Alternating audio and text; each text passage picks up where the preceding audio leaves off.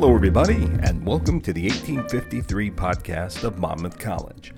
I'm Dwayne Bonifer in the Monmouth College Office of Communications and Marketing, and this is the 1853 podcast, a weekly program in which we tell you about the people, events, programs, and history that make Monmouth an outstanding national liberal arts college. And we try to get that done in about 18 minutes and 53 seconds. The 2019-20 school year at Monmouth College got off to a successful start on Wednesday, August 21. Be sure to check out the great first day of classes photos that my colleague Emily Kaba took and posted on the various Monmouth College social media platforms. And in this first edition of the 1853 podcast of the school year, we'll get a report from the Monmouth College Educational Garden and Market Farm. We'll also hear from some of the students who participated in this year's Summer Opportunities for Intellectual Activities.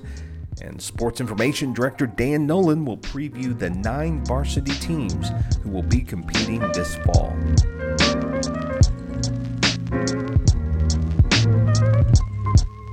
Before the 2019-20 school year officially got underway on August 21, there was a lot of activity on campus throughout the summer, especially in the outdoors.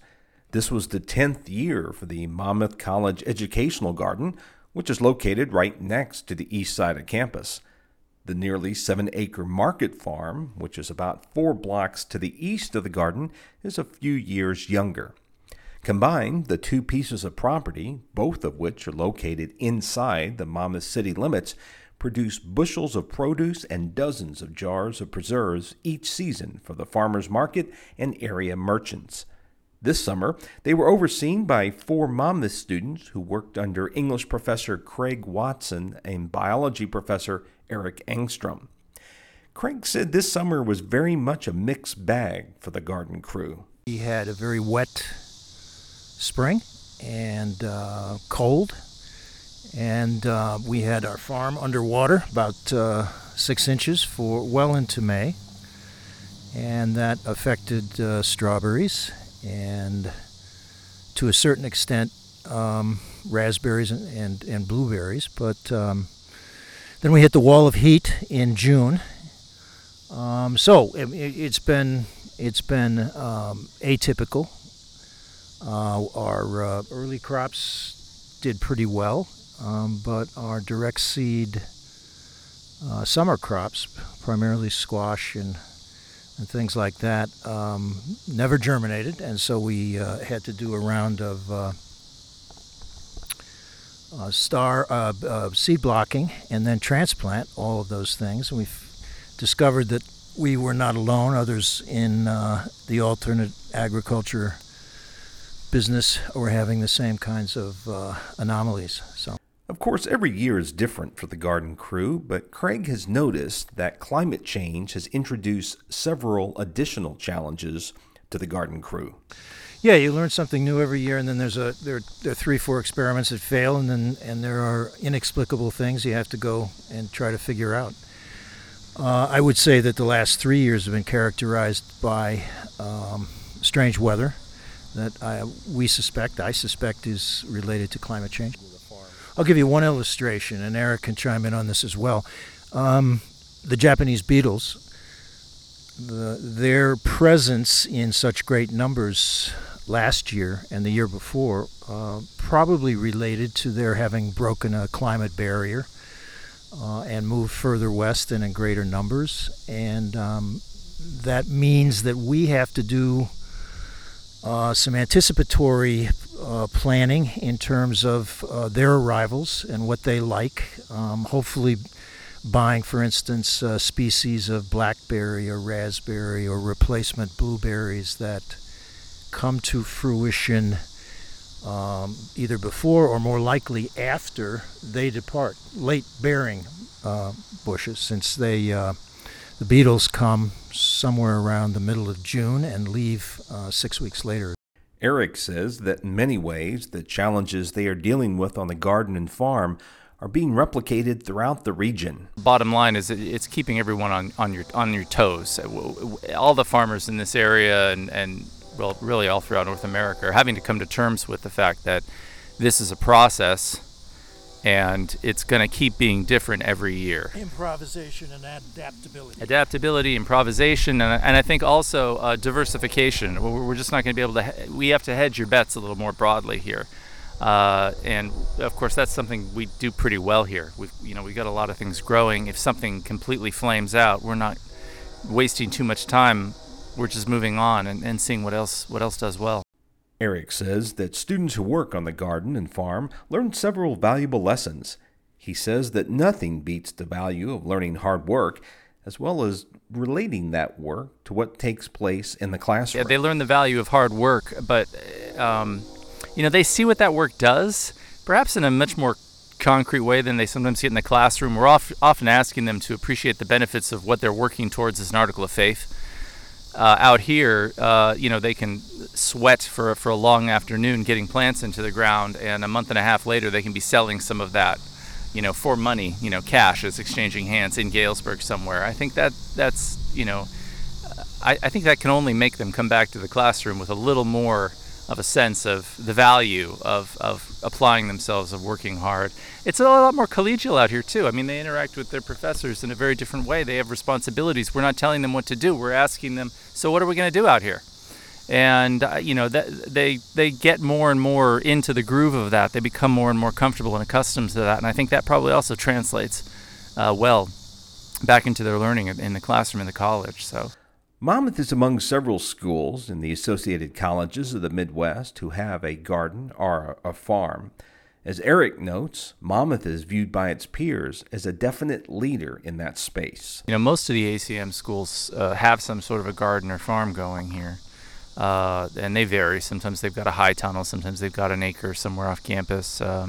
But when Craig got up and gave his presentation towards the end of the conference, I mean, the room really got quite quiet. People were absolutely stunned, I think, to see the scale that we have on here with the 7-acre farm out there. We'd been seeing pictures of, wheelbarrows and students collecting vegetables. I think Craig was the first person to throw up a picture of one of our students on a tractor mowing alfalfa, baling it up. I mean, this was taking it to a level that, a lot of the other ACM schools hadn't yet. That's Monmouth biology professor Eric Engstrom. You also heard from English professor Craig Watson. Along with 4 Monmouth students, they oversaw and worked on the college's incredible educational garden and market farm this summer.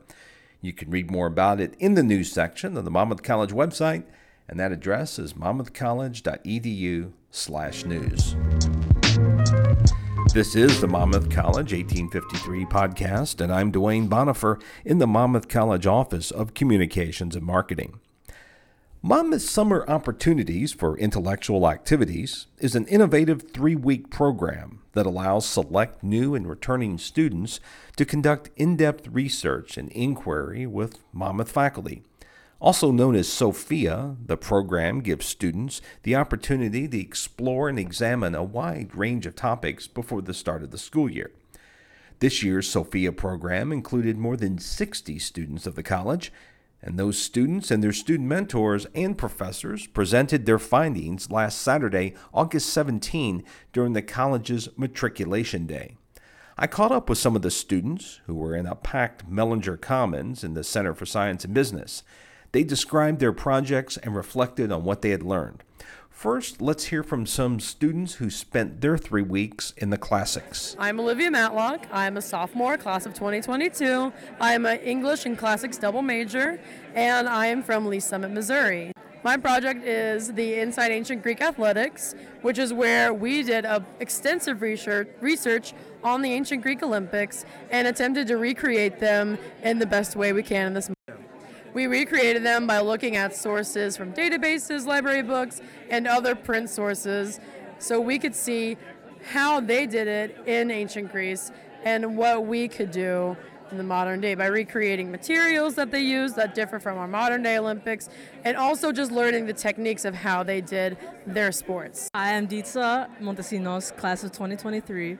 My major is business administration, and I'm from Villa Park, Illinois.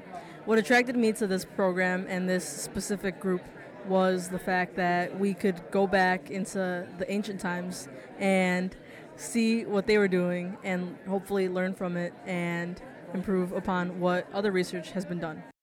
We learned that the ancient Greek athletics were really hard, and it was very different from how we do things now, but also a basis for the sports that are played in the Olympics now. We learned that the long jump was weighted and had 5 consecutive long jumps, which was very hard on the knees, but also an incredible feat of athletic ability. Hi, my name is Reed Bone. I'm a freshman of the class of 2023. I'm a business major, and I'm from Dyersburg, Tennessee. I learned that, ancient Greece, the way they did events compared to now, I myself am an athlete, so I did decathlon, and comparing events from today's time to ancient times in Greece, from the different city-states and how they did it, it's very different. The way that they coordinated some of the events is very different, and of course they had events such as the race in armor, which was basically a training for war. And so, of course, we don't have that nowadays. It's a more peaceful time, and the Olympics, of course, aren't a training ground for war, which is what it was for them back in ancient Greece. I'm Dylan Prentice. I am in the class of 23. I am double majoring in history and chemistry, and I'm from Colorado Springs, Colorado. And what I learned during this project was that in ancient Greece, the main aspect of keeping history was oral. A lot of the written sources were mostly incomplete or secondhand accounts of other historical events. So to double check, we had to go through many, many sources, many, many artifacts, and many, many photographs of the archaeological digs itself to find any valid information about the actual Olympics itself. So I learned how to go into that research and discover the original sources behind all the ancient Greek Olympics. Now let's learn what some of the Monmouth College students discovered about how the Great Depression in World War II affected students who attended Monmouth High School. I'm Karen Frederick. I'm a freshman at Monmouth College. I'm a history major, and I'm from St. Charles, Illinois. So our Sophia project was student life at Monmouth High School during the Great Depression and World War II, and we were basically looking at seeing how these events impacted student life and what they did to adapt to their surroundings in these really big times and these molding times of American history. So we looked a lot at primary documents like the student newspaper, The Clipper. We looked at old pictures, and we also interviewed some alumni of Monmouth High School who went to school during that time. I'm Ashlyn Thomas. I'm a freshman. I'm majoring in elementary education, and I'm from Ottawa, Illinois. It surprised me how similar people acted then and now. They use their newspaper as sort of our social media now.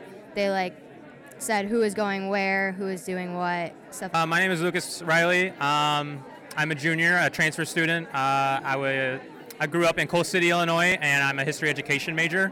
We focused a lot on student life and how it was affected mainly by World War II and the Great Depression. There was a lot of activities that they did that probably wouldn't fly today. One of them was donkey basketball.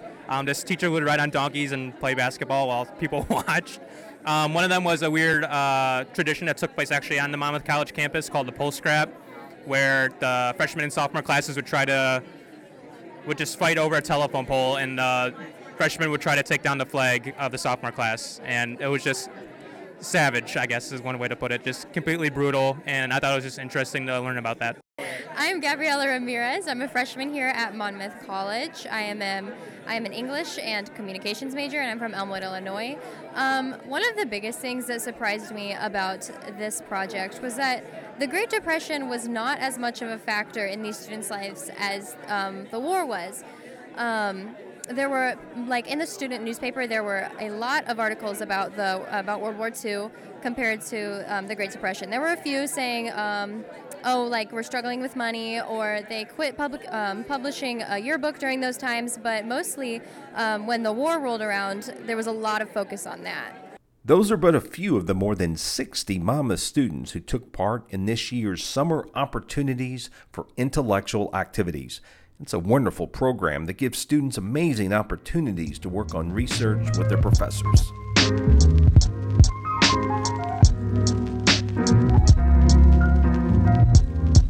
You're listening to the Monmouth College 1853 podcast, and I'm Dwayne Bonifer in the Monmouth College Office of Communications and Marketing. The 2019-20 Fighting Scots athletic season gets underway on August 25 when the Monmouth women's golf team competes at the local Gibson Woods course. Joining us to preview fall sports at Monmouth is the person who's the leading expert on all things Fighting Scots related, and that's none other than Monmouth Sports Information Director Dan Nolan. Dan is also the man behind MonmouthScots.com. That's your official home on the World Wide Web for all things Fighting Scots related. Dan says that women's golf should be a lot of fun this year at Monmouth. Yeah, women's golf will be exciting to watch this year. We've got everybody but one of the scorers back from last year's conference tournament team, and they actually start on Sunday the 25th. They'll be hosting Augustana out here at Gibson Woods. It'll be a different format, though. Instead of going stroke play, they're going to go with a match play format, just really to get out there and play some competition golf. So that's exciting to really get going, and they're the first team out of the gate. The men's and women's cross-country teams, coached by John Welty, open their season on August 30. The cross-country teams open at the traditional opener, not a traditional race. It's a shorter distance at the Illinois Wesleyan opener, but it's a good chance for the men and the women to get out, and especially for the freshmen to come in and experience college competition. So really excited about that, and the women return a lot of members from last year's squad, and Coach Welty has brought in a pretty fair number of men. So we're looking to build depth on both sides, and really anxious to see what they can do this year. Labor Day weekend will feature the home openers for volleyball, women's tennis, and men's and women's soccer. And a new era begins in Monmouth volleyball this year. Volleyball home opener is a tournament. We'll be hosting Lincoln Christian and Principia, and it's a new era for the first time in over 20 years. Somebody other than Carrie Shimon will be calling the shots. Emily Tebow is the new head coach, replaced Coach Shimon, who retired to concentrate on her teaching duties. So we're excited about that, and Coach Tebow hit the recruiting trail pretty hard and has got some interesting young kids coming in. Also has a majority of the team back from last year. So really excited about what volleyball has in store for us this year. There are big hopes as well this year for the women's tennis team. Women's tennis should be interesting. We've got the nucleus back, 3 from last year, and Coach Jordan has brought some newcomers in, so we're anxious to see how we fare there, and they'll be getting started that Labor Day weekend also.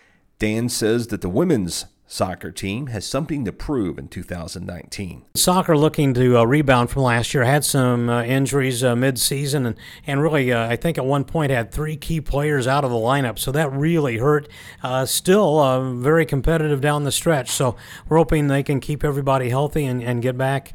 I've got 2 all-conference returnees, and J.C. Reese and Cara Jade Gordon, and really, you look at those 2, that's firepower up front, so really excited there. And we think defensively we're going to be a little bit better too. Lost Devin Cross last year. She was that third one that was out for a while. So we'll get her back on the defensive end, and we're looking to return to the conference tournament and in good shape. And if things fall the way they might, we could wind up hosting. The men's soccer team under Coach Colton Johnson has a lot of experience going into 2019. Got a lot of experience back on the men's side. Also, Coach Johnson did some great recruiting in the off-season, and with that, we've got traditional goalkeeper back, which allows Caden Gladbach to move back into the field, his natural spot, and we've got a lot of guys back from last year, some firepower. The leading scorer back, Lucas Songaroth, for one, is back. So the men's soccer team might be surprising a few people. We were really close last year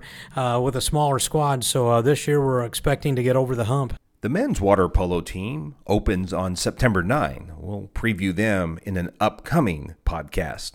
But on September 7, Coach Chad Braun's Monmouth football team opens at home, and they face quite the opposition this year on their schedule. Football opens with arguably one of the toughest non-conference schedules in the nation. We've got Wheaton, a ranked team last year, at home to open up on September 7th. Next week we go to Wartburg. Wartburg's been ranked in the past, and we knocked them off last year when they were ranked 13th, I believe it was. So they'll be ready for us. And then we jump into the non-conference portion of the conference schools. We'll play the North Division, and it doesn't get very easy. And then we get into the South Division, and realigned in the South. Lake Forest went north, and University of Chicago came south. So it's not going to be an easy schedule for us.